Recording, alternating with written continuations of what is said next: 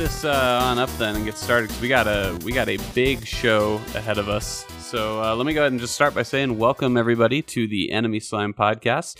This is episode number 161. I'm your usual host Jared, and I am joined today by Mr. Michael Mahoney. Hey everybody! I just want you to know that the Nintendo Switch is gay. I have Mr. Trevor Bowles. Good morning, Vietnam. I have Mr. Lucio Lorenzino. God, is that where we are? Guys, I found out something horrible. What did you find out? Peter Molyneux was tapping our Game of the Year board. Oh, so you think that he made Titanfall win? No, I just think he was tapping our phones. The problem is we don't communicate via phone, but he was tapping them. Oh, that sounds like something he would do. Well, you have just as much evidence of that as others do. So yes, I do. It's definitely ironclad. Yeah, get me the FBI. It's definitely true. And I have Mr. J. Joseph Jr. This is the Enemy Slime Nintendo Switch and Donald Trump podcast. Yep. Two of America's most beloved things. Hey guys, remember when we used to joke about the snack cast before everything went to shit? I mean, do you get the podcast went to shit or the world? Do you guys want to talk about the podcast is still awesome? You want to talk about snacks? Yeah, I do have some snack info. I can tell you, I tried Peeps Oreos, which Jared, we all know there is a snack that everybody's going crazy for. What snack is that? And that's the Nintendo Switch cartridges. that's true too. Yeah, that's right. True too. They're going bonkers for them. Fucking eating them up, son. So I guess let's just start with that. I mean, it's the biggest news obviously this week is we have a brand new console in the world. Oh, I thought you were going to say the biggest news was how they taste. Well, the biggest news is how they taste. It's something worth considering. Did you taste it? We are in a point where that's Please tell me you did. I haven't tasted it yet, but do it right now. Do you want me to? Yeah, in the podcast. Do you guys really want me to taste it? Yeah. All right. I want to know what it tastes like. The goddamn cartridge. Can you wait while I go get it? I couldn't give a shit. All right, wait, and I'll go get it. Yeah, we want to know what it tastes like. So while he's off, I have a question. Is there some kind of federal law that only 4 people can be on this podcast at a time? Yes. FCC. Okay. Until we get a broadcasting license. Where is the other guy? What's his name? Doug? Is it Doug? Gotcha. Yeah. Black Doug. Yeah. Black Doug. Dougie Doug. I was going to say the other guy was Jason. That's his birth name. Oh yeah, that's the other guy. We have a bunch of other guys. Okay. Gotcha. Yeah. Doug's like the main other guy. Yeah, he's the one that I've seen write stuff. Yeah. Nope. Well, seen. Nope. He's never written of it. Yep. He somehow managed to become a regular on the podcast without writing a word. Yeah, he's completely illiterate. No, I guess we have 5 every week because John Cena's on this podcast every week. Oh yeah. Okay. Oh, there was hey, a time we had Obama on. All right, I'm going to taste 1-2 switch. How's that sound? You don't want to mess up Breath of the Wild. I think that's the wise choice. Yes. I don't want to eject it from the console. Okay, let's see here. So, these are of course flavored, so that children don't lick them or eat them. Did anyone ever do that as a kid? Did they decide, hey, there's my Game Boy Advance cartridge. I wonder how it tastes. I'm I sure. have to say, I have 3 kids and I have a 3DS, and they never tried to eat any of the games. They never tried to eat a game, huh? Well, they haven't lived. Yeah. All right. Not like you, friend. You're on the wild side. Well, let's see how this goes. Are you ready? Okay. I'll just that really is bad. that is not a, oh man. That's not an describe it. Describe it. Oh, holy shit. Well, give it here. Let me taste. There is this product you can buy to stop your dog from chewing on things, and it's made of this tree bark, and you spray that on whatever you don't want the dog to chew on. Oh God, it's not going away. It's like I should have grabbed some gum too. This tastes just like that, and I only know what that tastes like because if you spray too much of it, it'll get up in your mouth. And it's similar where it doesn't go away for a while. So I'm pretty sure this is probably the same stuff. But yes, it was revealed that it's kind of funny because basically by spraying this with a bitterant like they've done, They've actually made more people taste the cartridge than I think ever would have normally. Like, we've never even heard of what 3DS games taste like because no one's thought about it for more than 10 seconds. Yeah. But here we have... How did they discover that? I think it was Jeff Gerstmann. I think if I recall correctly, he was switching out games and just put one in his mouth like while he was, transferring it over between the thing. And then just notice, like, oh, this tastes awful. Because man, it is really not good. I would not recommend that. Do you think it can become an acquired taste, like anchovies? Maybe. There's some complexity. There's kind of a nutty, lingering aftertaste to it. So yeah, there's definitely, it's not easy on the palate, but I can see the palate becoming accustomed to it for sure. Are you saying so? It's kind of bitter, but then there's a nutty like. This is incredible. I'm reading. I'm trying to think what you compare it with to cut down the bitterness and bring out the nuttiness. Yeah. Okay, I'm looking at maybe some honey, accounts. A rosé. One person says it tastes like insecticide. Yeah. How does he know what insecticide tastes like? Because he's probably had some insecticide. No, I could see that. Like it's very chemical. It's a very, very chemical taste, which would make sense because they sprayed it with a fucking bitter chemical. Like that's the whole purpose of doing this. So yeah, the Switch is out. The games don't taste good. They do know that like for the next several generations of console, people are just going to be taste testing their cartridges, right? Yeah, for sure. Along. For sure. I wonder if they keep this up. Like, and here's a thought. Maybe next time, instead of paying the extra money to have your cartridges sprayed with bitter shit, maybe take that money and spend it on making your console work right. Just well, that's a good segue. So it's starting off pretty bad, huh? That's my crazy idea. Well, so Trevor, you actually messaged me on Saturday after the Switch came out, and you asked me how Zelda was, and I was busy Friday night, so I didn't even touch it. And then Saturday, I was like, well, let's get this set up, and I wanted to play Breath of the Wild on the TV. I didn't want to start it on the portable mode, and so right, because it has lower frame rate. Is that right, or lower? Well, we can talk about that too when we talk about the game. But I just wanted the TV experience. I wanted loud volume and a big screen and all that shit. And so I decided that what I would do is get it set up like kind of in its final resting place before I played the game. And to do that, I had to go out and buy like a longer HDMI cable because I wanted this thing to sit in the cabinet or kind of the shelf where I had kept the Wii U gamepad. And it turns out all of that was a colossal waste of time because the Switch literally does not work for me if it's sitting on that shelf. It literally has to be sitting right in front of the television in order for it to see the controllers at all. And I did some measuring, and so basically, right now I'm playing with the Joy-Cons just pulled off of the system, and if I'm 9 feet away, which is where I want to sit on my couch, the Joy-Cons lose connectivity pretty regularly.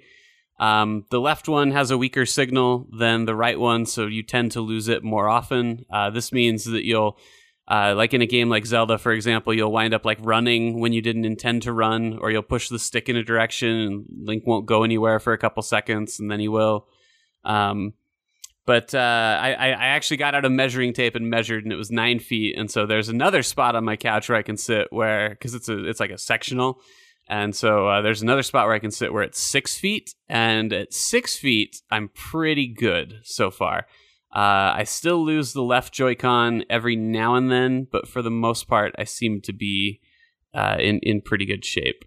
So, but you gotta sit at 6 feet like some peasant, right? Well, maybe that sounds like a whiny thing, but I don't even really feel like I have that big of a living room. And keep in mind that all of this is with the console like front and center of the TV. If the controllers are hooked up to the Switch and it's in the dock, it actually like blocks my television screen. So I've had, and it's the only place left where I can put it. I can't think of anywhere else to put the fucking thing. Garbage. I want it on my I want it on my shelf, but it's not having that for whatever reason. So I will say I read a thing about going into your settings and disconnecting and reconnecting the Joy-Con. Some people were saying that helped, and last night it seemed better after I did that, but I have not spent enough time with it to tell you with absolute certainty whether or not that solved my problem. But if the problem remains... Okay, understood. Don't touch a Nintendo Switch until the Nintendo Switch Mini. So yeah, I mean the other problems are, and I said this before it even came out. Like I think I said this like either last podcast or podcast before, which was that I was worried that the dock would scratch the screen up. After you gave right to be worried. Defense how nobody should ever talk bad about the Switch. You said that you probably didn't think the dock would be working. Hey, Michael, I have a question specifically for Michael. Yes, please. Michael. Are you on this podcast specifically to mess with Jared? Hang on. I think I owe a favor to Doug. I think I've been pretty even-handed with the whole thing. I think that initially it sounded like the whole left Joy-Con problems were isolated to just a few people. I think that some of the complaints are fucking stupid still. Who gives a shit about the kickstand? Do you guys want to know how many times I've knocked over the Switch on accident? None, because I'm not a fucking retard. So I don't think that I don't think our conversation last week is really that overblown. I still think the media was looking for whatever reason they could to complain, which is just weird. Speaking of the media, you sound a lot like Sean Spicer right now. Yeah, no, I get it. Nintendo can do no wrong. No, but that is what I said. To defend Jared, I think actually. Now the media is looking worse because there are actually legitimate fucking issues with this thing, and they were worried about the kickstand. You gotta have the kickstand be or good. The flavor, or the flavor of the cartridges. Yeah, but see, the flavor thing is just like a bizarre oddity, and then everyone jumped on top of that because you have to try it. Like I want to try a Switch. I really don't think you have to try it. So I mean, I think that we'll all try it at some point. Like, it's going to happen. You guys know that antifreeze has a pleasurable sweet flavor, right? I've heard this, but I don't have any. I don't have any on hand, or else I'd be in. Yeah, I mean, if you ever want like a killer spice for your food, use bleach. Yeah, see, there you go. Well, this is just like becoming a cooking podcast, pretty much. Oh, we should do that instead. There are... that would actually be a lot of fun, a cooking cast. No. We can be food bloggers because it's racist. Like. So Lucio, of course... I'm racist, so it's perfect. Lucio, of course, mentioned that there are other problems with the Switch. And a lot of them are things that we wouldn't be able to identify until it like kind of released to a wide audience. The big issues seem to be a lot of people having trouble with the card reader and just having like a dead card reader. And not seeing games when they put them into the system. I think the most heinous one for me is there have been a lot of consoles that have shipped with dead pixels, and Nintendo has gone on record saying that that's normal and that you shouldn't. Good. They're not covering. Awesome. It's not considered a defect unless it. I know that usually the policy with this is that it has to exceed like a certain number of pixels. But their policy doesn't even say that. It just literally says, like, it's normal for devices to ship with dead pixels, which is... I mean, maybe... that was true in, like, what, 2008? Yeah, maybe, like, 10 years ago. That's what we're talking about. Like, I haven't had one since, 2008, I think it was. Yeah, that's probably the last time I saw something like that. I think the last time a dead pixel problem ever popped up for me was with the PSP, and that was a miserable system in itself. I ultimately ended up buying 3 PSPs over the course of the PSP lifetime. And you know what? That's actually what's been bugging me. I've been trying to think, what does the Switch remind me of in terms of like the screen scratching issues and the dead pixel issues? It reminds me of the fucking PSP and how miserable that was. And I mean, the screen scratching is something where it's not scratching the visible area of the screen. Unless you're like drunk and slamming it into the thing at like the wrong angle or something like that. But I've handled this thing so gently. I've handled it softer than I would a fucking like infant. And I still have 2 areas on the bottom sides of the screen that are starting to scuff up just with very, very limited use. Like I haven't done much of anything with it. And it's funny because people have come up with all these solutions. So like first they were like, we'll get a screen protector and that's going to solve it. But they're finding that if you put a screen protector on and leave the device in the dock, it heats up enough that it will cause it'll cause the screen protector to bubble and peel off. Oh, that's amazing. So that's problem one. Some people have taken pieces of felt and glued them to like the rails of the Switch, but people are talking about how that can cause it to overheat. It just doesn't. And what I don't get is like, oh shit! I don't understand why you wouldn't just take the front off and basically make a stand that looks very similar to the Wii U stand, and just have it that way, and then just turn the screen off when you have it docked. Like this doesn't feel like this had to be very complex, but for whatever reason, this is what I feel like happened at Nintendo. Are you ready? Yes. So there's a factory, wherever their factories are, right? In China. It's in Washington, okay, Florida. So their factory in Florida. And they go, okay, we are ready to start QA testing this thing. We are ready to start stress testing it. Let's bring in our testers of all ages, right? And then they have a bunch of adults come in, a bunch of teenagers come in, a bunch of fucking, 2-year-olds come in. And the 2-year-olds, they're given these, like, Nintendo Switch handhelds, and they're like, okay, go buck wild and start fucking with the thing.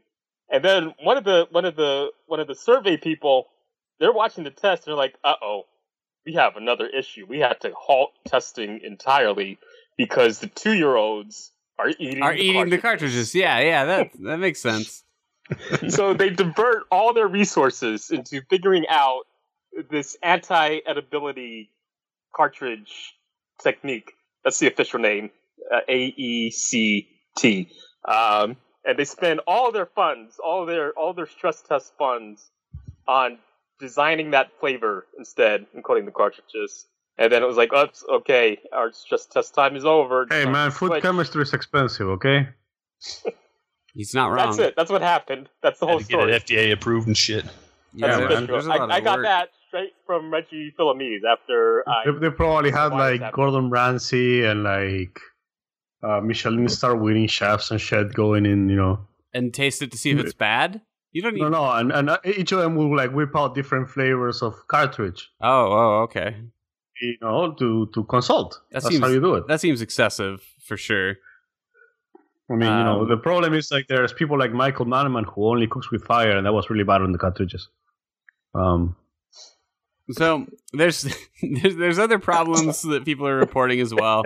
People are saying that the controllers don't stand up to a lot of wear and tear, that they're already like having the finish come off of them. I haven't seen anything like that. The wrist straps can be put on backwards. I really feel like that's so weird. And it actually, I made fun of people who put them on backwards. I understand how it could happen after seeing them. But I still think like just be a little more careful and you'll probably be okay. But they really shouldn't have been designed in such a way that they could be put on backwards anyhow. Like I don't know what they were thinking there. There's a lot of stuff here where I just don't get what they were thinking. And I'll say this, it's a goddamn shame because when the console works, it's so cool. Like it's so neat. And I've really gotten a lot of use just in my week with it. Not even a week, but just in my like 4 days with it, from pulling it out of the dock and taking it and taking Zelda with me just wherever. And the garden party. It's mostly just been in bed. Like shit, man.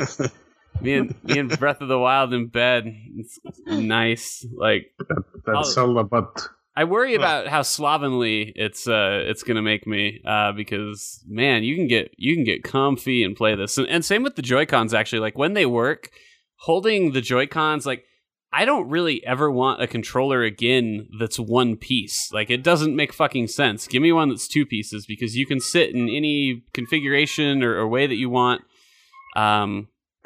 The bow in Zelda uses gyro controls on the right Joy-Con. And someone's dying outside Jay's apartment. It is New York. No, it's actually me. Is it really? Doing a little moonlighting. God damn. So be it. But yeah, anyway, the Joy-Cons are like they're great when they're functional, and gyro controls, which I was first introduced to by the Steam controller. I don't know why more games aren't using that. Like it's so clearly the superior way to play. What the fuck, dude? Oh damn, he's dead. Someone's really dead. Like we should go home. Someone's in a lot of trouble. There we go. Yeah, they're probably gonna be really mad when they realize that you pretended to be an EMT, Michael. Well, we don't pay those people a lot, so. No, I get it, but still, they probably will have a problem with that. Yeah, whatever. Just a little bit. This is Utah. They can't tell me what to do. That's true. So, what else to say about it? The it leaves something to be desired. And I have a feeling this will go the way that every Nintendo handheld has ever gone, which is it is almost always smarter to wait for the first hardware revision. The DS Lite is leagues ahead of the DS. The 3DS XL was way better than the 3DS. The Game Boy Advance SP was dramatically better than the regular Game Boy Advance. So I have a feeling that there will be a Switch something that will probably be Switch hitter. Here's the problem. A Switch hitter. It'll be a hit. The problem with the other problem with all those other consoles you named was that when the Generation 1 launched, they were mostly good.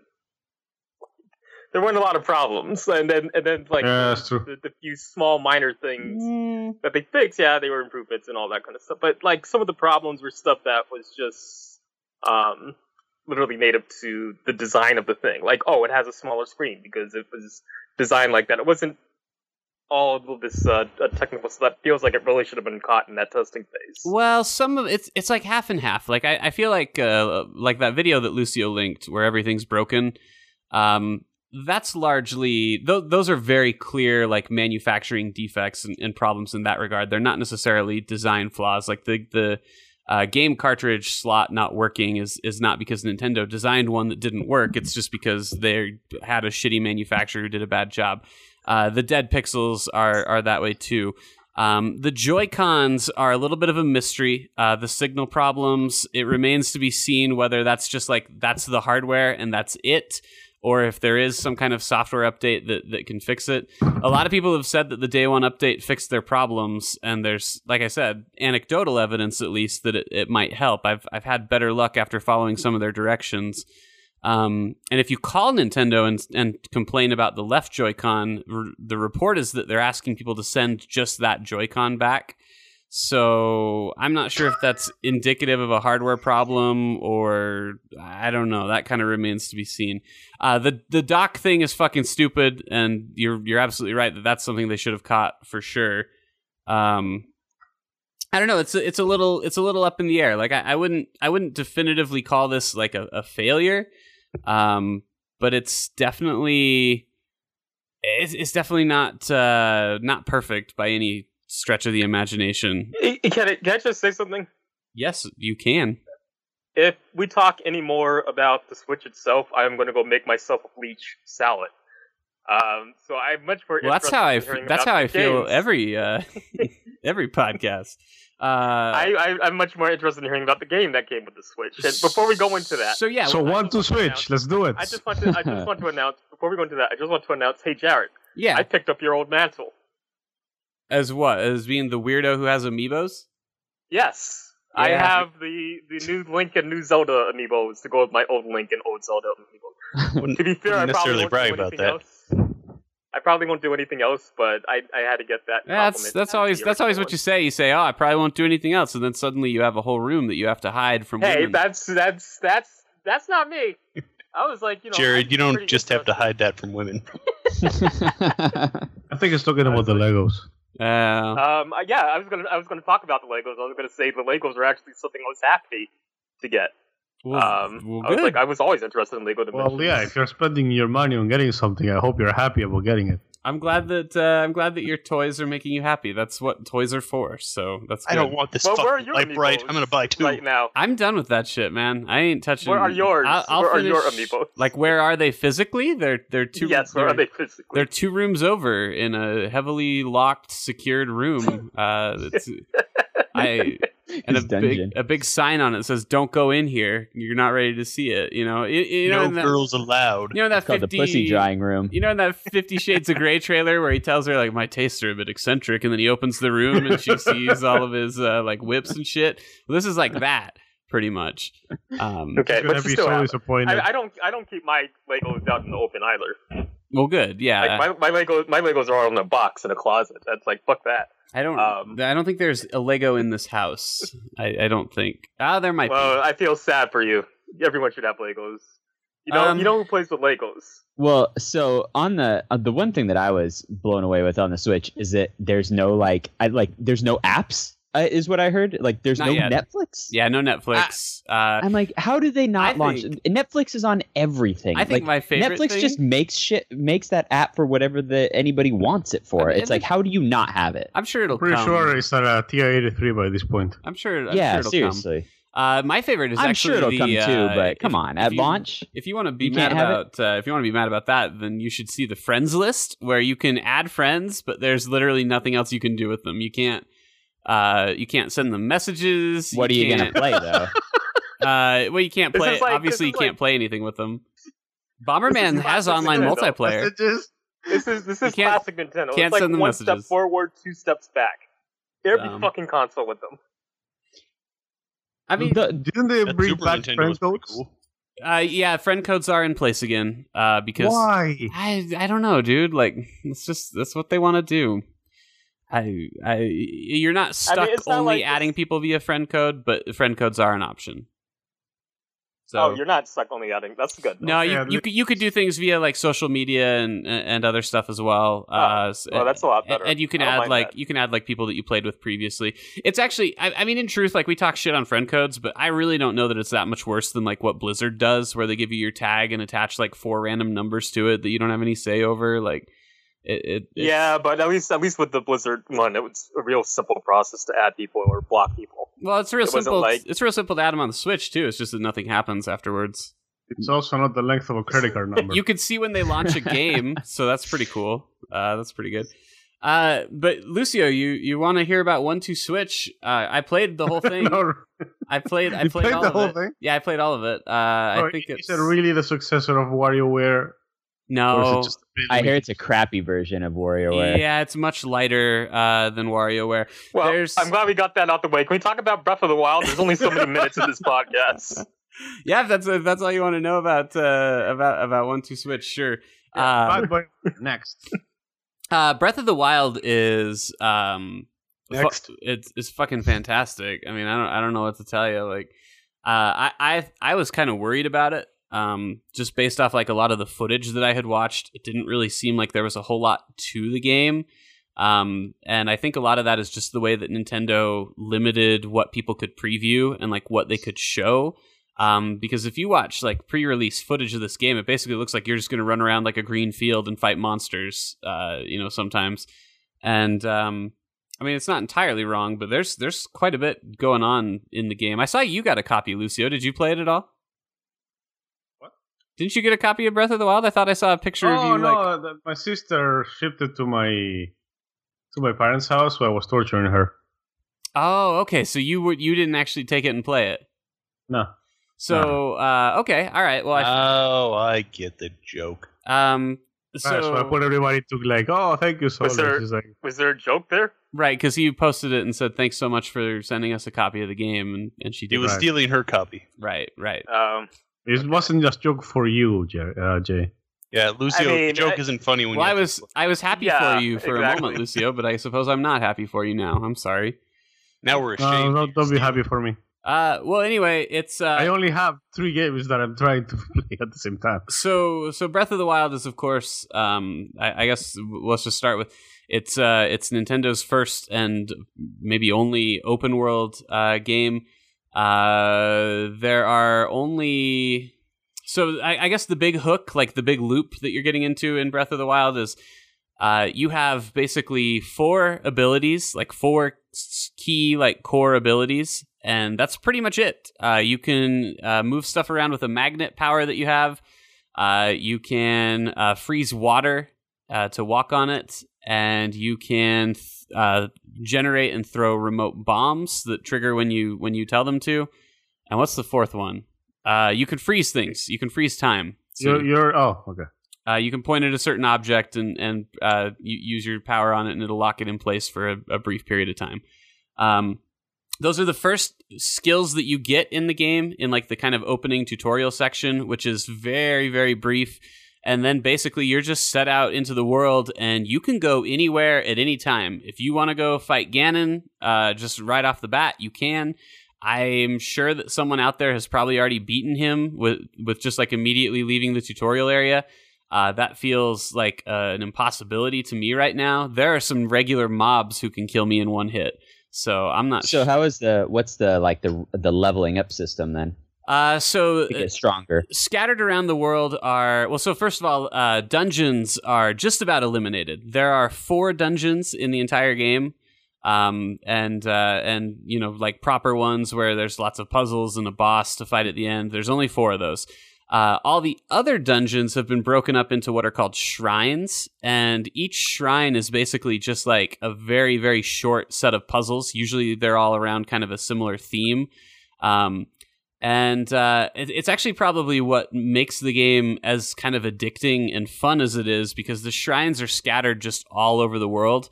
And when you find one, you solve the puzzles within it, and when you come out, you get what's called a spirit orb.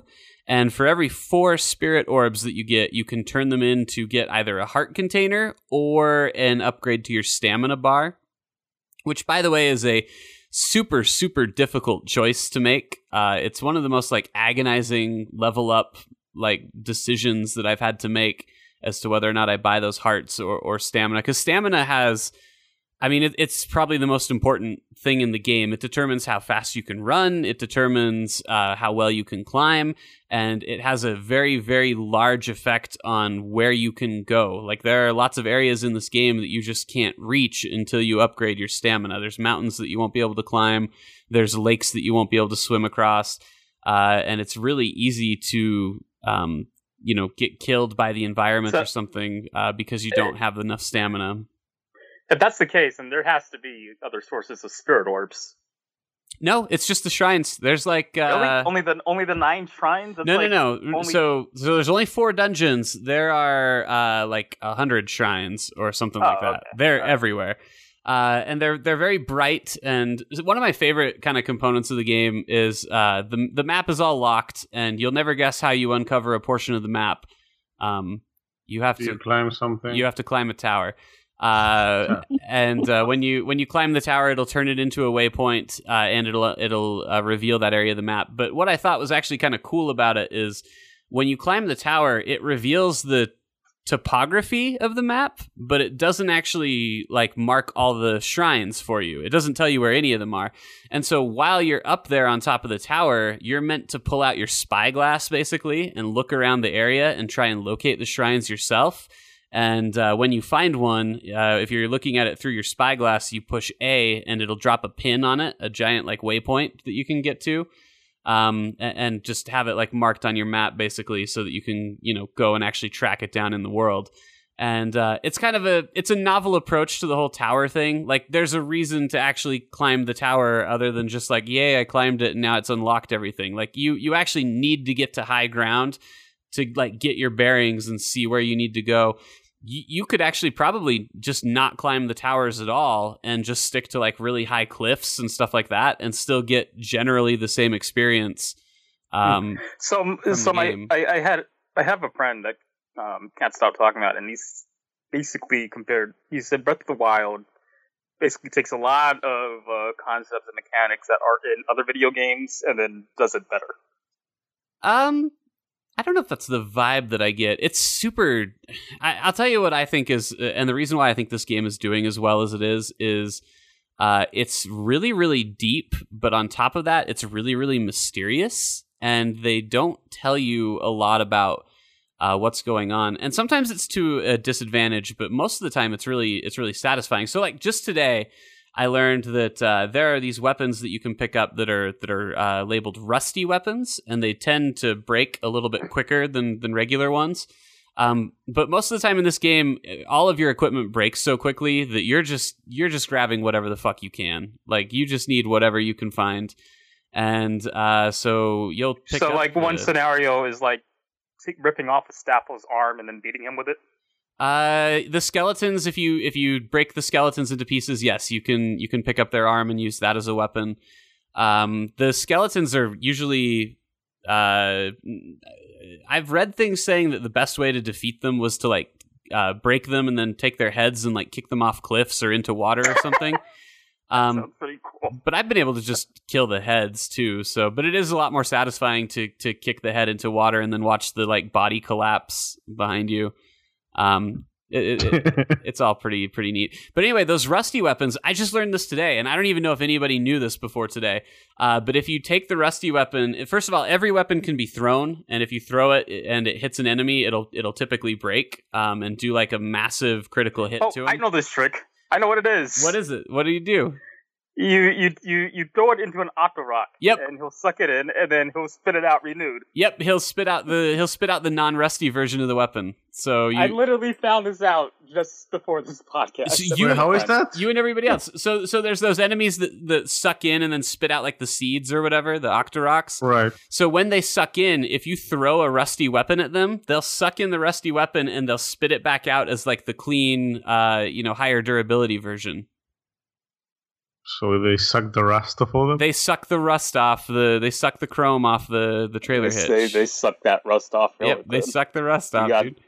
You got a little rust on your sword there? But anyway, your sword? There's just a ton of shit like this. And like what about like customizing your? Because I've seen just in brief, Twitch streams that I've taken a look at, people look all different. Is there different armor, and does it do different things? And yeah, so from what I can tell so far, all of your clothing is purchased from settlements, so from Kakariko Village or any of the other towns that you can visit. I've only found, I think, 3 different sets right now. One of them's a soldier set that increases just like your defense in combat. One of them's like a generic all-rounder set, and then one of them that looks like it's really worth purchasing is a stealth set, and it looks like Sheik's costume from Ocarina. And the stealth set makes it so that you can sneak up on enemies a lot easier. It also makes it catching bugs is really important in this one, and they're very difficult to catch if you don't sneak up on them. And are they like the healing bugs? No. So one of the most important things in the game is cooking. And this is where I said that sometimes the mystery in this game is to its detriment, because it pretty much doesn't tell you how to cook at all. And it actually, I can see a scenario where you walk right past the guy who tells you about cooking and never even know that like the game has cooking. And so even if you talk to him about it, he doesn't actually tell you how to do it. He just mentions that you can cook things. And then, like I said, he's totally optional. You wouldn't even have to talk to him. You could just wander right past him. But almost everything that you find in the environment can be cooked in a pot when you find them, and these will, if you get the right recipes, and which takes a lot of trial and error and experimenting, because there's no written recipes of any kind. You just kind of start learning what ingredients work together. But you can do things like boost your stamina or boost your hearts temporarily, or make something that lets you run faster, or the really important ones are cold and heat resistance. So you can make a dish that will make it so that when you're in the desert, you don't take damage, or when you're climbing a really tall mountain, you don't take damage. You know what that really sounds like? What does that sound like? Monster Hunter. Yeah, a little bit. Yeah. Right. But I had this conversation too when my other buddy that played this, because I've been playing vicariously through him. The cooking system, Monster Hunter is a good catch. It also reminds me of the cooking system in the Tales games and how important that was in order of to moderate your stats and give you buffs and all that kind of stuff. Mm-hmm. I'm sure you that you have to. Well, he told me that you don't you didn't tell me the part where you kind of have to figure it out on your own. I had to get on Google because the guy who tells you about cooking, he's just like, go ahead and cook something on my pot. And the way that you actually cook is you go into your inventory, you find the item that you want to cook, and you select it, and you pick hold, and then Link will actually hold it in his hand. And so you can pick up to 5 items to hold in your hand at once, and then while you're holding them, you walk over to the pot and press A and drop them in. And like I said, the game doesn't really tell you that. It doesn't even really tell you about a hold button, and so it was kind of a surprise. Same with so there's an item called flint, which you can use to start a fire. And the way that you use flint is you literally have to hold the flint and then drop it where you want it, and then hit it with your sword, and then it will start a fire wherever you dropped it. Is flint a special fantasy thing that they made for this game? I think it might be. I've never. It's like a rock thing. I don't know. So, pure fantasy, straight out of fantasy. But yeah, anyway, using your flint is kind of a confusing thing too that takes just a little figuring out. But yeah, the cooking is I've pretty much got a grip on it now, and I understand like what I've done, but simultaneously, and I'll say this too, like there's some really important components that you find that will help upgrade your equipment, and if you're not careful, you can totally cook with those. And and I've already done it. I found a really critical item that would upgrade one of my like core abilities, and I fucking threw it into a recipe and cooked it. Hold on a second. How cool is that though? That you can take a key item and then cook it and eat it. Sure, yeah, you can totally, and it'll make inedible food most of the time. So it's edible. It'll recover like the dish that I made with my super important item that would have upgraded my bombs. The dish I made recovered 1/4 of a heart. So I love that they let you do that. That's amazing. It was not super helpful, but that's what's so great about this game is like it's super mysterious. Like there are things that you just find out from trial and error, and it sounds like it reminds me of like the experience of playing like an Elder Scrolls game for the first time, and where you're really lost in a brand new world that you don't know anything about, and it's kind of up to you to just start walking and figure it out. You know, actually, I think maybe a fair comparison, believe it or not, might be Dark Souls. Because God damn it, I knew it was coming. Because you're gonna die a lot in this game. I can guarantee that. And B, on top of it, like it really doesn't go out of its way to explain anything, and like that's kind of part of the charm. That's a little bit of the fun is trial and error and learning how things work. I feel like that's been the trend lately, and this actually relates back to something Trevor actually said on the last podcast in terms of like Horizon Dawn Zero and how they didn't really tell you anything, but after I went online a bit and after I played it for a bit, it's like it's a little by design, where it's like just here's the world. And what I like so much about that in terms of games like this, like Dark Souls and then Horizon Zero, and then what it sounds like with Breath of the Wild, is that's how video games used to be. You would get like your brand new Legend of Zelda cart or your Legend of Zelda Link to the Past. There was no online. The booklet was probably unhelpful. Like it told you some basic stuff, but you had a really pretty drawing and the story, and not all really having to do with the game. Yeah, and then it had like a giant note section. Like here's where your notes go. Yeah, start playing. Okay, thanks. Work shit out. I could see wanting to write stuff down for this game, like recipes for like a really successful dish. I was gonna say, do they once you cook something, do they allow you to like, or does the game remember that recipe for you? No, the game will not remember the recipe. But if you have an item in your inventory and you want to see how you made it, you can go select it. So like, if you get way further in the game, you're like, how did I make this fish that gives me heat resistance? You could go and look at it and hit the start button and go down to recipe, and it would show you what actually went into it. The recipes are pretty flexible. You just have to be careful not to mix like two items that have like different effects. So some of the items are just there for flavor and will help add like more hearts when you use them.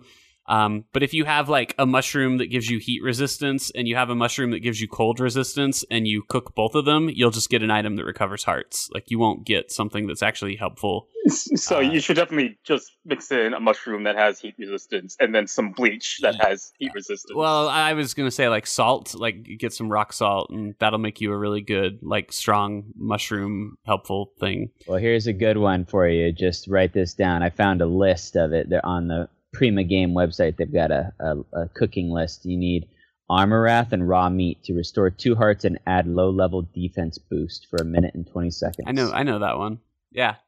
Oh, well, geez. Sorry, Jared. Sorry. Hey, you know, Jared, the polite thing would have been to say thank you.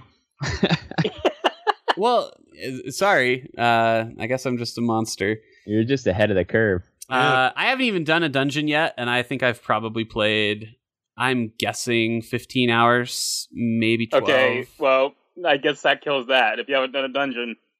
I haven't even done a dungeon. Good so, boy. I know how they work, and like I have a rough idea of where they are, but how do they work? I don't feel like I'm... Because dungeons... You go in there and you dungeon them. Tied to items. So how no items in the dungeons. I think they're pretty much just extended shrines. I don't know entirely how themed they are, but each dungeon is tied to one of the races. So there's a Zora dungeon. There's there's like a black Goron dungeon, and there's a Chinese dungeon. I understand. Right. And so the Chinese dungeon, I'm assuming you like build a railroad to get to the end. I don't know how it works. Wait, which ones are the black guys in that game? The spirit tracks. Black guys are probably Gorons, right? Yeah, man. Are those the big guys that roll around? Yeah, those are the big guys. Gotcha. And who's the Chinese? The Chinese have got to be the Zoras because they're like all slender. There's the water ones? Oh, because they're fish people. Because they're fish people. Fish people. Yeah.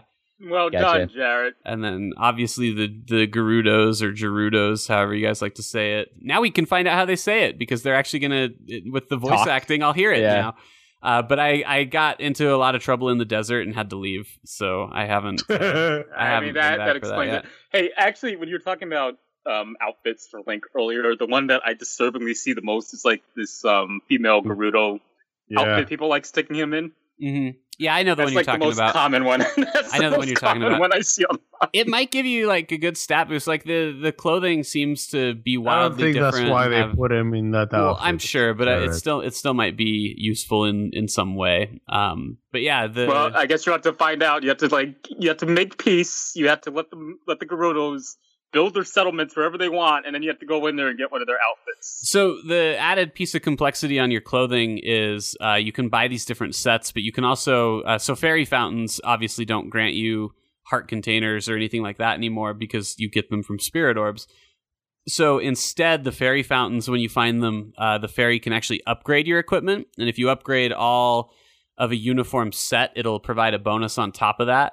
And so I upgraded like the first armor set that I found. And then when I finally got to a point where I could buy the soldier armor, it really wasn't very good anymore, but I probably should buy it and upgrade it. So there's some added depth to handling equipment and kind of what you want to do with it. And I'll tell you guys an anecdote of like I said, just how this game can like surprise you and stuff like that. And that would be that I was walking around and I wandered into these ruins and there was a Poe floating around. And first of all, any enemy, if you see an enemy and you see his weapon and you're like, I want that weapon, just go kill him and it's yours. He'll drop it. Always. Nice. Guaranteed. Nice. And in fact, like real life. If you can hit him hard enough, he may drop it without dying and you can pick up his weapon and kill him with it. So it can be pretty satisfying.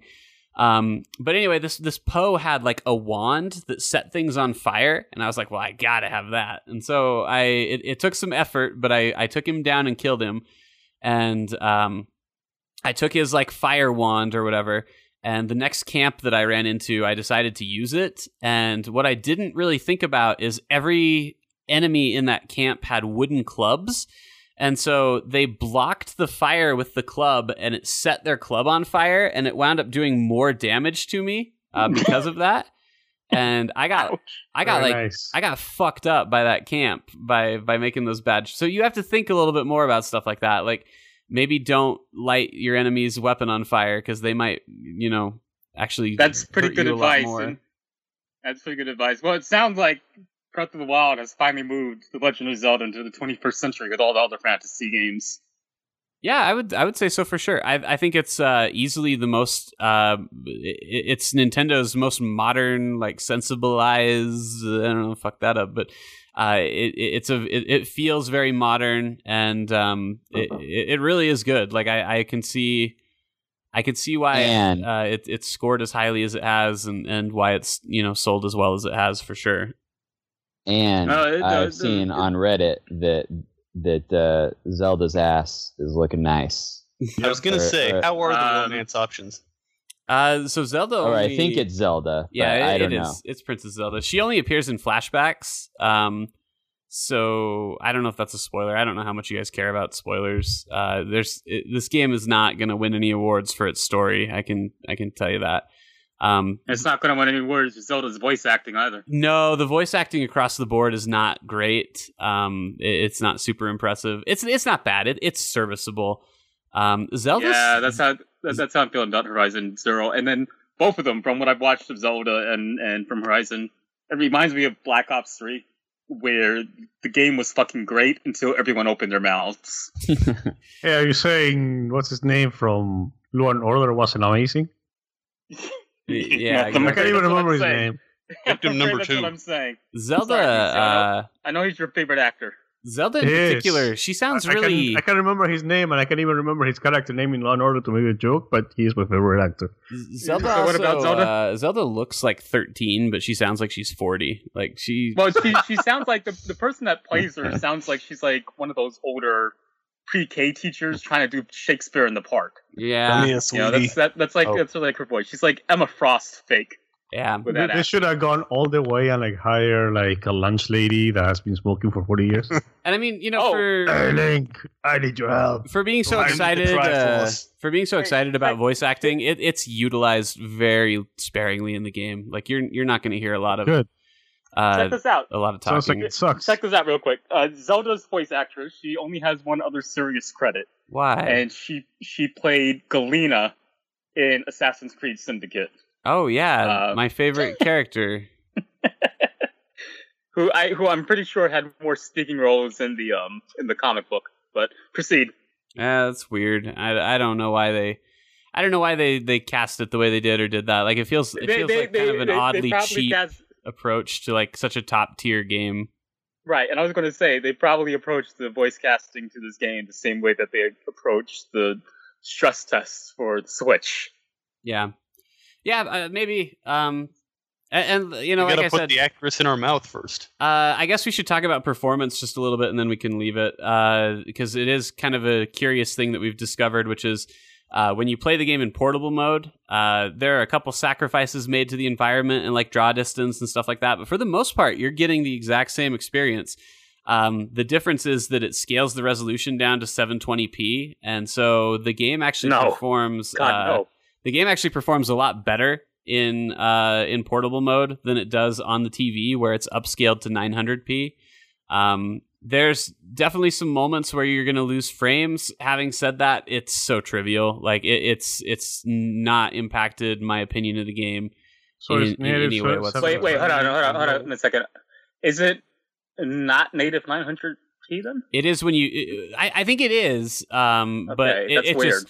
By I think it's native 900p, but by downscaling it, they're just able to get better performance. Yeah. Fair enough. Okay. And so the Wii U version sounds like it fits somewhere in between. It sounds like it's not perfect either. But like I said, I guess the curious thing is sometimes you lose frames, and I can't figure out why. Like it's not like there was a big explosion, and so my frames went crazy. A lot of times it's just like you're walking down a hill, and that really took the wind out of my sails. So like I don't understand why it does what it does sometimes, but it really, like I said, has been kind of a non-issue for the most part. The game itself is so solid that like you're not even thinking about that stuff, and really even when it does happen, it's relatively rare. So speaking of solid, Trevor's question from earlier got me curious. So I went and grabbed my Zelda amiibo, and she has a really finely crafted ass crack. I was wondering if you were going to taste it. That's what all the pictures show on Reddit. Right. Let me taste it. Hold on. Yeah, taste the amiibo. No, there's no flavor. Huh. Well, I don't see. I would think kids are more likely to put a fucking amiibo in their mouth than a Switch game. But what do I know? I think just everything should be bitter, except for food. If it's not food should be bitter too. If it's not edible, they should make it bitter. Then I'd stop sucking on my pens. Finally, I can't stop just putting a pen in my mouth. That's weird, Jared. Yeah, it's just a weird thing I like to do. I have a mental. He likes to put stuff in his mouth. Yeah, I have an oral fixation. Leave me alone. No. Anyway, that's probably more than enough time on Zelda. It's really good. It's going to be one of the best reviewed games ever. I could spend the entire podcast talking about Zelda. I mean, it's solid shit, man. And like, what I guess is so cool about it is because you just get dumped into the world and can kind of do whatever you want in whatever order you want. Everybody's going to have like a wildly different experience with this game and learn things at different times. And I just think that's kind of a neat thing that you don't see as often anymore. I mean, I know it's not that uncommon for open world stuff. Like in Skyrim, you can... But even in Skyrim, like I feel like you get into the first area and like, yeah, you can walk to the corner, but for the most part, like there's a path that most people are going to follow. And Zelda just really doesn't feel that way. Like it literally just feels like go wherever you want. Even the opening tutorial area, when you finally leave there, you can leave in any direction you please because the tutorial area is like pretty close to the middle of the map. And so you go wherever you want. Like you want to go up, down, left, right, wherever you please. Just, go have fun. And I don't know. It's cool. Enemies are super fucking tough and I'm super weak. And so...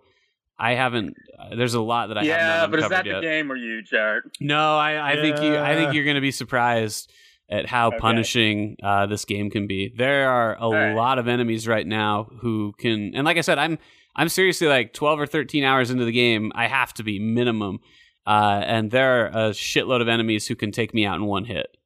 No problem. All I can say is that unfortunately, I'm probably going to have to wait until I can play someone else's copy because the Wii U is still nearly as expensive as the Switch. There's no fucking point. Yeah, and I mean, for all the problems the Switch has, like if you were desperate to play Breath of the Wild and you had the disposable income and needed one of those consoles, I'd still say buy the Switch. Like, I'm not so unhappy with it that I would dissuade someone from getting it. But having said that, like if you're patient, I think you should probably hang in there a little bit and at least see if like some patches come through that make it better, or if they like recall the docks, or I could see them totally like releasing some rubber sticker bumpers to like put on the dock rails or something. Like I'll bet it's going to come up at some point. What about, do you know anything about how it works on the Wii U and if it's worth playing on the Wii U?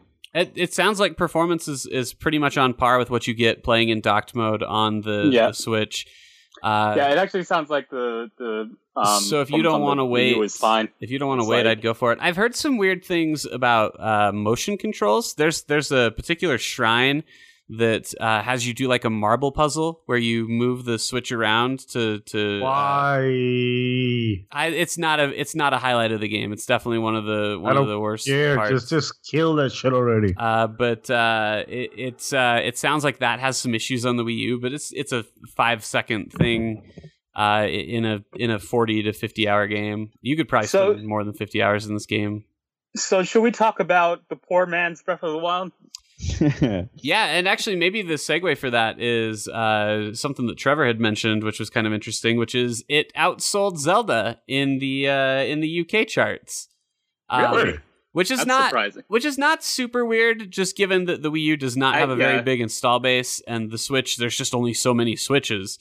So I guess that's fair enough. It's not a colossal surprise, but it surprised me nonetheless. That's true. I went to pick up Nier today, and there were like 5 people waiting for Switches and didn't have any. So that doesn't help. Yeah, like it's numbers. Well, and it seems like they shipped more copies of Zelda than they did Switches, which I guess why not? May as well. It's cheaper to manufacture them. But yeah, in the UK charts, the top 5 games were Horizon Zero Dawn, Zelda Breath of the Wild, Grand Theft Auto 5, and 1-2 Switch, and For Honor. And actually, congratulations, Super Bomberman R. You made it to number 7. Well, good. Super Bomberman R, that's the one game we forgot to play. I would play it, but right now my challenge is if I want to play 4 players on the Switch, 2 of them are going to have to sit like real cozy on the side of my couch where the Switch will actually be able to pick it. Because two of them are going to have left Joy-Cons. What? You can play Matchmaker with the Switch. I can actually. I hadn't thought about that. Here you go, Becky and Tim. You guys take the left Joy-Con, and you're gonna have to sit right there and pretty much be on top of each other. And you know, if someone gets an erection, that's just normal because that's what happens when you play Bomberman. It's not normal. So fucking good, man. He gives you an erection. It's just what happens. Oh! I know you don't want to hear about 1-2 Switch, but I do have to just comment real quick. HD Rumble's kind of cool. There's a mini game where they put balls in the thing, and you're supposed to roll it around and feel how many balls are in there. And I totally knew how many balls were in there. And that's what she said. Do that with your mouth. It was great. No, you don't. Although actually, there is a mini game in 1-2 Switch where you have to hold the IR camera up to your mouth like you're eating a sandwich, and then eat like move your mouth like you're eating, and it'll count how many sandwiches you eat. That's natural. So I will say, actually, there's a lot of games in 1-2 Switch where you could really make a damn fool of yourself, no problem, and look like you're about to eat a dick or do whatever. That's WarioWare used to be like. Yeah, it's like WarioWare. It makes you do embarrassing things, and the whole game you're not supposed to look at the TV. You're supposed to look at each other, which is super weird too, and awkward in a lot of ways. Look at each other in the eye. Yeah, no, that's exactly what it wants. It specifically requests. Eye contact. It very specifically requests that you look one another in the eye when you play it. 50 Shades of Switch. Yeah. So anyway, I won't spend any more time on that. But yeah, anyway, what was your Horizon thoughts on Horizon and outselling Zelda? You said you had kind of a train of thought there. Well, yeah, I was just gonna say that it's I think the only reason that it did is because of that same bullshit that I was talking about of this artificial demand or supply control. And it's just like, look at Nintendo, you could sell more, but you don't because you don't make it. Yep. Sorry. Well, having said that, I think it's probably a good thing they didn't ship out anymore because they might be dealing with even more technical... more pissed off people? Problems. Yeah, so maybe they were right to only send out so many. Here you go, defending Nintendo again. It is worth noting. This is their best-selling console, I think, since the Wii. Dude. Well, their best launch. It's the best-selling console with best launch, yeah. Wii. No, but you can say that because there wasn't been only one between the Wii and now. Yeah, that's true. So I guess that's not really a huge crowning achievement. But I think I'd need to go back and look. But I think the number of systems. Hey, this is the best seller since Star Wars. Well, I think it's performed better on launch than several other of their consoles as well. But I'm not going to proclaim which ones because off the top of my head I don't have a sheet in front of me. For sure, it's sold better than the Super Nintendo.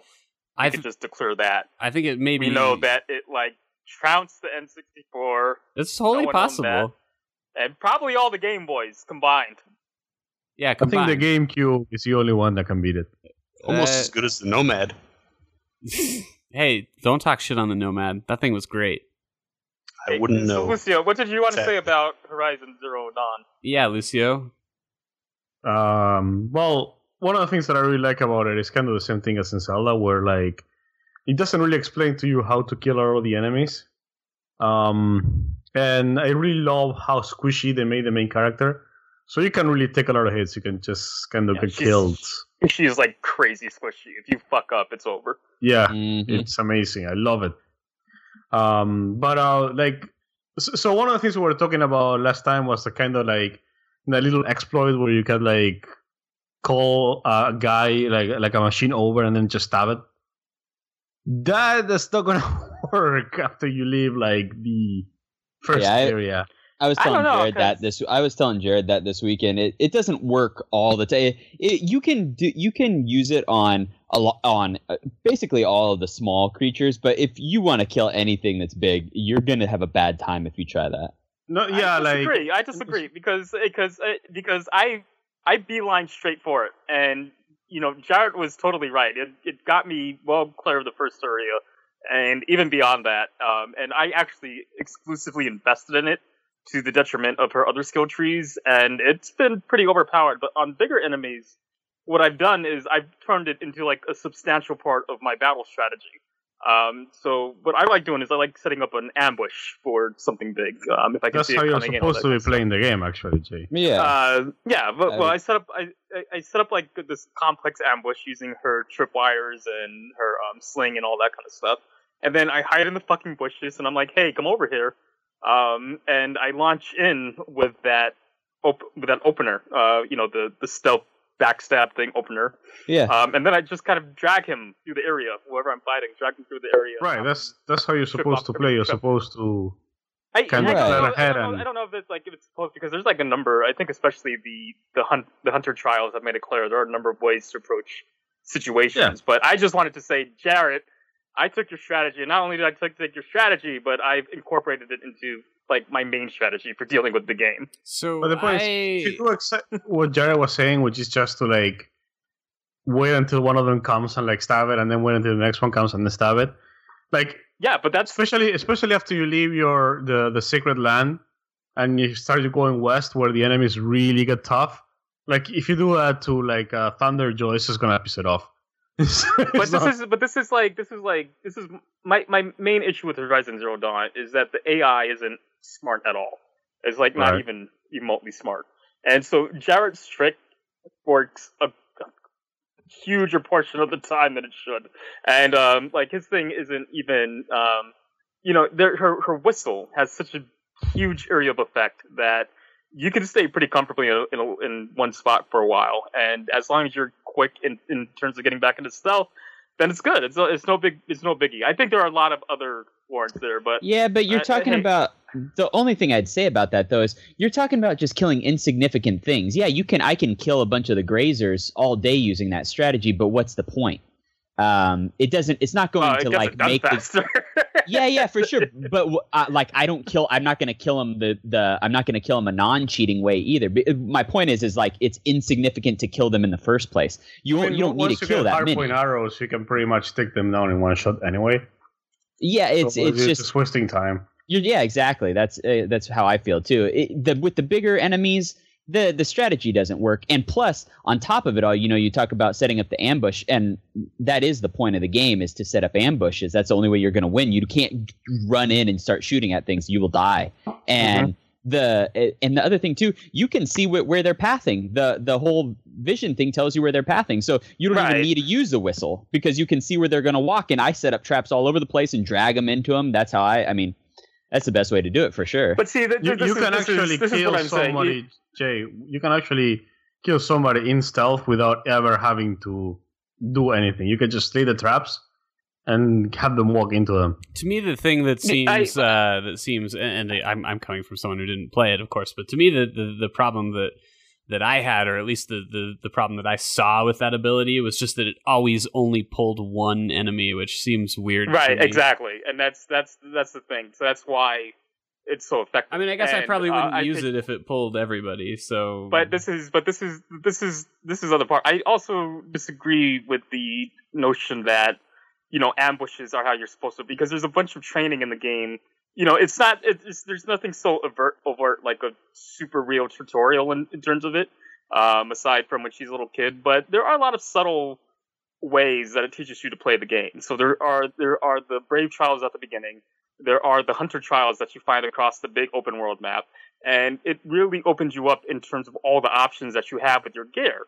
So ambushes are like a pretty effective way, but they're not the only way. I've dealt with stuff using her bow and arrow, and I have done running and gunning, and between the bow and arrow and between her sling, with the rope one, there are ways that you can crowd control enemies, so that if you want to decide, I'm going to kamikaze this one, you can, and then come out relatively unscathed, as long as you're good with your dashing and with your crowd control.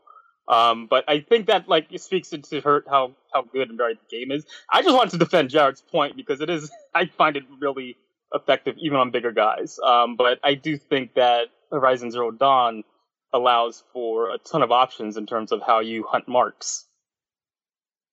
I mean, the thing, the problem, what I'm talking about, how you're supposed to play, is you're supposed to prepare stuff.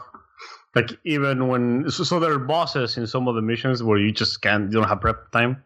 Right, There's one mission where they throw, like, 2 really big enemies at you and, like, in an arena, basically. And, good luck. So in that situation, then you have to, kind of like in The Witcher, you equip the bow with the weaves that are better for it, and equip the armor with the weaves that are better for it. And you try to use all the tools that you have at your disposal, but you can't just go in there with like your with your spear and try to Dark Souls your way out of it by rolling behind them.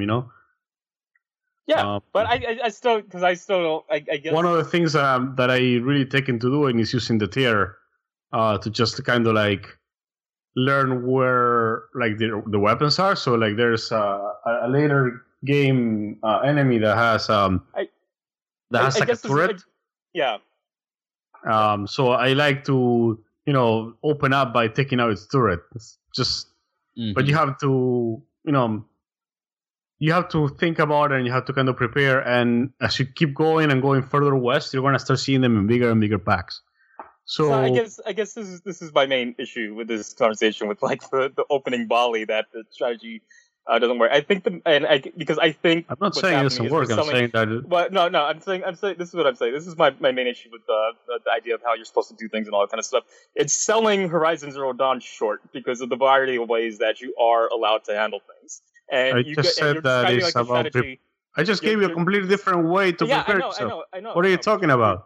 That's what I'm saying. You gave me a strategy that is entirely different from the one that I utilize, and I'm saying that's part of the beauty of the game. Is that there are several ways to... So you are... Okay, you're agreeing, so let me finish the point.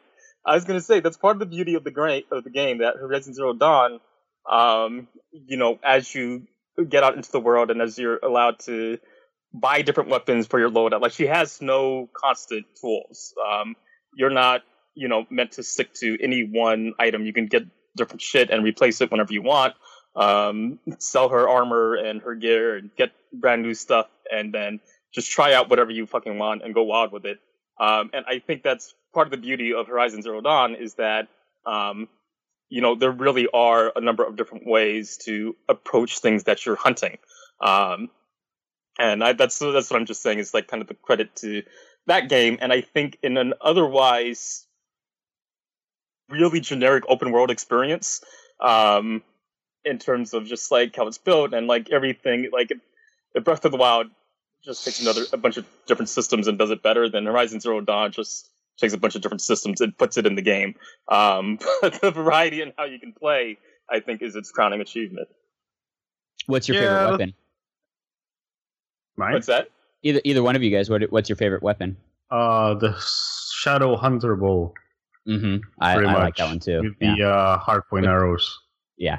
That's a good one. I'm really into I forget what it's called. It's called like the Karja like sharpshooter bow. It's got like these explosive tipped sonic arrows on them, and it just annihilates the armoring. I can open up with one, like you said, put it onto a point that's like a special point, like where there's like the grenades shooting out of the corruptors or the turret on on a certain boss, and it just rips them apart. I love that bow. So let me ask a question. I think Michael would actually probably agree with me on this. One of the things that was kind of off-putting about Horizon when we demoed it was they pretty much like drop you in there with all that equipment and no real idea of what to do with it.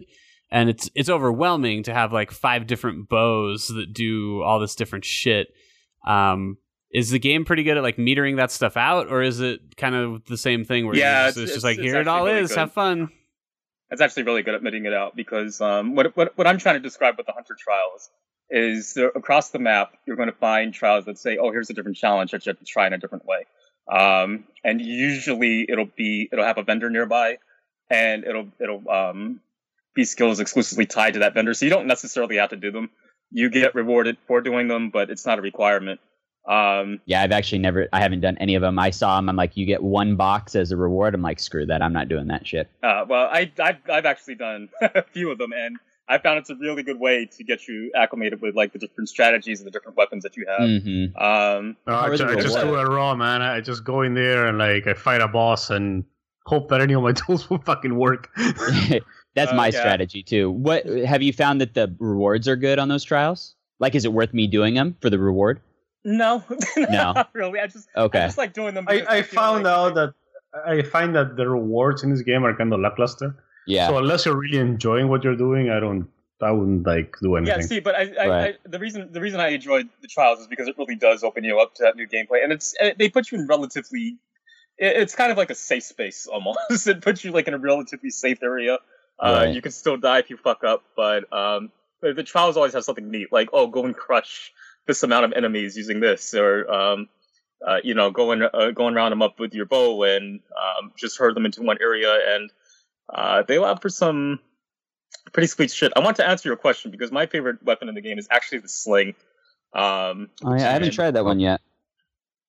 I love the sling because it's got a very short range, so it's kind of for what Lucio was saying, where shit goes south and you kind of have to struggle and run, and it's good for an opening ambush, but it's really thin it. But if you have the skills to complement it, then it's awesome. So I'll use the sling to freeze enemies or to electrocute them, and while they're frozen in place, I'll take advantage of there's a critical strike that you can get specifically for when enemies are stunned and paralyzed, and then I'll just use that to rip them apart.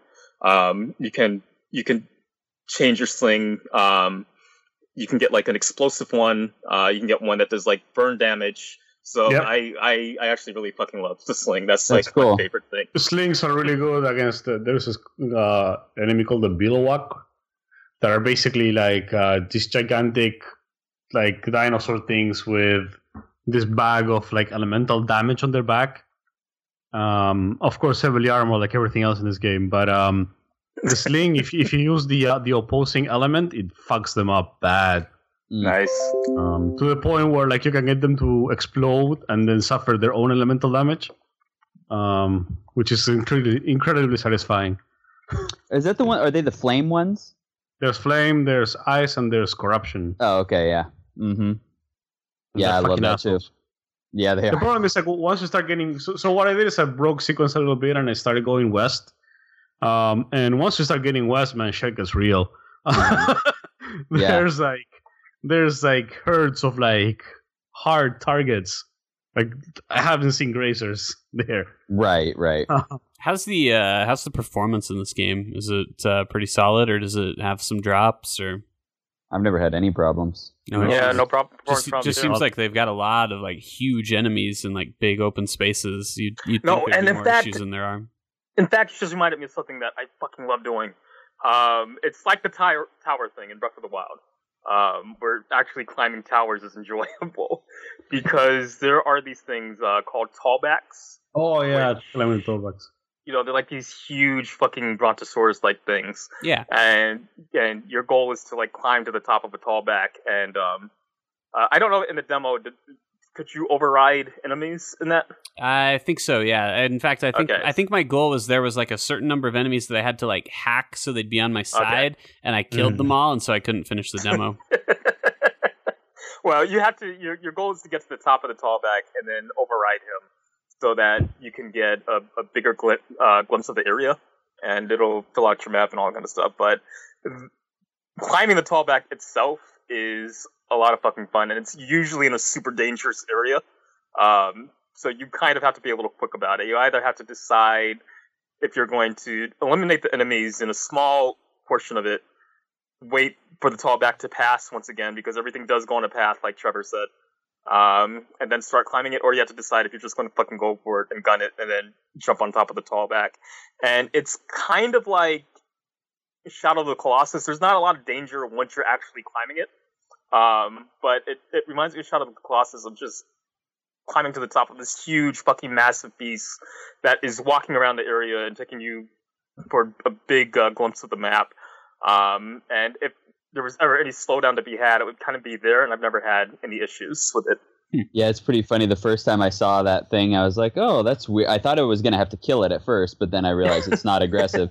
And then I was like, oh, the game wants me to climb this thing. It's going to be like a tower. I'm like, that's pretty cool. It's a cool concept. It's like it's a dinosaur thing that you're going to climb, and you get the vision. I get it. And then I ran and jumped into its legs and instantly died. You cannot touch the legs, and so I'll try that next time I play. Yeah, it was pretty funny. I thought you could climb up the legs. You cannot. It will kill you instantly. So it's cool. I like that part of the game too. It's fun.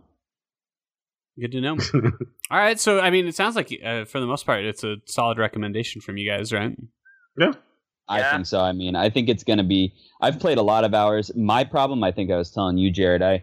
I'm besides the Hunter trials, I have literally done everything that has come my way in terms of missions without progressing through the story mode, because I'm so into like completing every little objective around the map that I am having a hard time progressing. I might have to stop that just because it's becoming quite a chore and I'm not getting through the story very fast, but it has been fun, and I've enjoyed every minute of it. Like, there was this one really cool mission. I had to kill these like giant alligator things in this pond, and there was like 4 of them, and it was cool. It was hard. It was cool though. It was fun. You shoot them with fire arrows, and it blows up their back. It's pretty cool. It's just it's a fun game. I think it's I think it's going to be a contender for Game of the Year personally.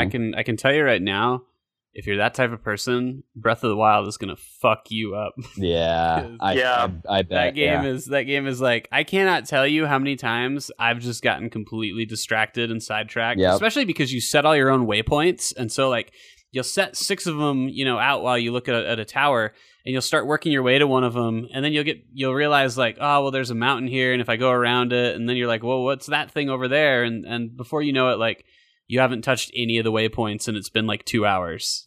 I'll just say this: there have been a lot of frustrating Horizon Zero Dawn sessions where I've intended to get to a certain settlement or do a certain mission, and then I would see something marked on my compass. I'm like, oh, let me just jot over there real quick, and my entire night is taken over by whatever I find in that direction. It's a good feeling though. I haven't really played a game that elicited that from me for a while. So it's nice. It's refreshing. So like, there's been these awesome games coming out within like weeks of each other. Where the fuck were all these games in 2016? Better question: how bad is fall gonna suck? Like, it seems like we're getting all the good shit out of the way now. So like, is October just gonna blow completely? Yeah, probably. So, oh boy, I don't know. Wait. We have Red Dead Redemption. Red Dead Redemption, Red Dead Redemption 2, and you're gonna have the new Mario game. Mm-hmm. I mean, you won't, but I will. Hip hip hooray! Yeah. When is God of War supposed to be coming out? I think that's next year. Maybe I'm wrong. Maybe it is this year. I don't know. Yeah, we'll find out at E3, I'm sure. All right, well, we're running way past time here. Do you guys have any last thoughts on Horizon? Go play it. I wish all the voice acting was better. Yeah. It's not great. Like you said, it's like Zelda. It's passable, but it's bad. Well, it's good that the game is good enough that you don't really like worry about it anyway. Like, well, except for this. Aloy likes to make a lot. She likes to talk to herself a lot. So I had to put up with the voice acting a lot more than I would like. Are you playing her now, or is that just your Amazon Echo? Yeah, I don't know what that is. I'm not sure what happened there. I think Alexa thought you were calling her. She thought she was. Aloy. I think probably. Oh, okay. Yeah, you're right. Because I was like, what the fuck is that voice coming on my apartment? All right. So. All right. Well, there you go. So, so go check out. I wish Alexa had voiced Aloy. I mean, this is great. We have two great games right now where you have a bow and arrow, and so you should go out and play whichever one of those you have the means to play. We'll have to hit about on Torment next week. And actually, I played Night in the Woods as well. Which, I thought you were saying you're gonna play Torment. You guys are gonna hate hearing about. So. That's okay. You're gonna hate hearing about Torment. Oh, good. We'll be I got even. the Horizon Zero Dawn art book. Let me close with that. Okay, tell me one good piece of art. I mean, it's hard to tell you one because this art book is like the fucking densest art book I have ever gotten. It's about the same amount of pages, but there is like so much fucking content. I think Aloy has 1, 2, 3, 4, 5, 6, 7, 8, 9, 10, 11, 12, 13 pages just dedicated to Aloy's concept art. You heard it here first, folks. 13 pages. Well, that's something else. Like, the main character usually gets, 2 pages in an art book? How does the book taste? Let me see. Look the cover. Just the cover. There's no real taste of the cover. Should I look a page? If you're comfortable doing that, I don't want your pages to get stuck together. I mean, they probably already are. Let's be real here. Aloy's pretty hot. Yeah, I mean, Aloy doesn't do it for me like that, but... Don't like redheads? The pages oddly taste like paper and ink. Huh. All right. Well, there you heard it here first, folks. All right. Well, so yeah, it sounds like they put a lot of. You were saying that it looked as though they had like redesigned her quite a bit, right? Yeah, like she's got quite a few redesigns there, and she's got this. I mean, you can see that they poured a lot into imagining this world, and I think that's actually the one thing we failed to mention is that Horizon Zero Dawn, for all its faults, it's got like one of the most imaginative worlds I've ever seen. Mm-hmm. Yeah, and it's it obviously has a lot of love behind it. Like I think that the studio that turned it out, really, I think they like hit their stride. We talked about this last week, how like Killzone was kind of getting tired, and even at its best, I don't think Killzone was as good as Horizon. I mean, I know that's apples and oranges, but no, I agree. No, I mean, I think everyone agrees Killzone wasn't good. So yeah, I never really liked that series, and the fact that you told me that. Like, they made Horizon, like, is blowing my mind. Yeah, for sure. All right, well, there you go. So it's out now. Go check it out. Go get the art book. Go taste all these things. We didn't even taste the Horizon disc. So I mean, there's still a lot of stuff to think about and work on. There's a lot of shit to taste. There's a lot of shit to taste. I mean, I could just say that about life, guys. You got to get out there and taste things, because if you don't taste them, how do you know whether or not they're really bitter? And I can still taste 1-2 Switch. It's still in there. So I'm gonna go get a drink of something. I'm gonna go taste my cat. But hey, if you enjoyed our podcast today, why don't you do us a favor? When you're done tasting your phone, why don't you pull up iTunes or whatever the other fucking thing is, and go subscribe to our podcast. And then you should go to our website, it's enemyslime.com. And hey, when you're done reading all the bullshit on there, why don't you write us an email? It's contact@enemyslime.com. And then, as if that wasn't enough, here's another little project for you, a side quest, if you will. Go follow us on Facebook and Twitter. We're The Enemy Slime on both of those services, and that way you can. Will you give them a spirit orb if they finish that side quest? I'll give you a spirit orb. I don't even know what that's going to do for you, but you're gonna like it. So everyone can use more stamina now. You know what I mean. You gotta have some stamina. You gotta have some stamina. It's important. It's really important. So. All right, well, hey, thanks for listening, guys, and I think with that, we are out. Nintendo Switch is stupid. Hi, Michael. Oh, yeah, Michael hasn't spoken for a while. He didn't have a chance to say the Switch was stupid for a few minutes, so... Hey, I owe Doug.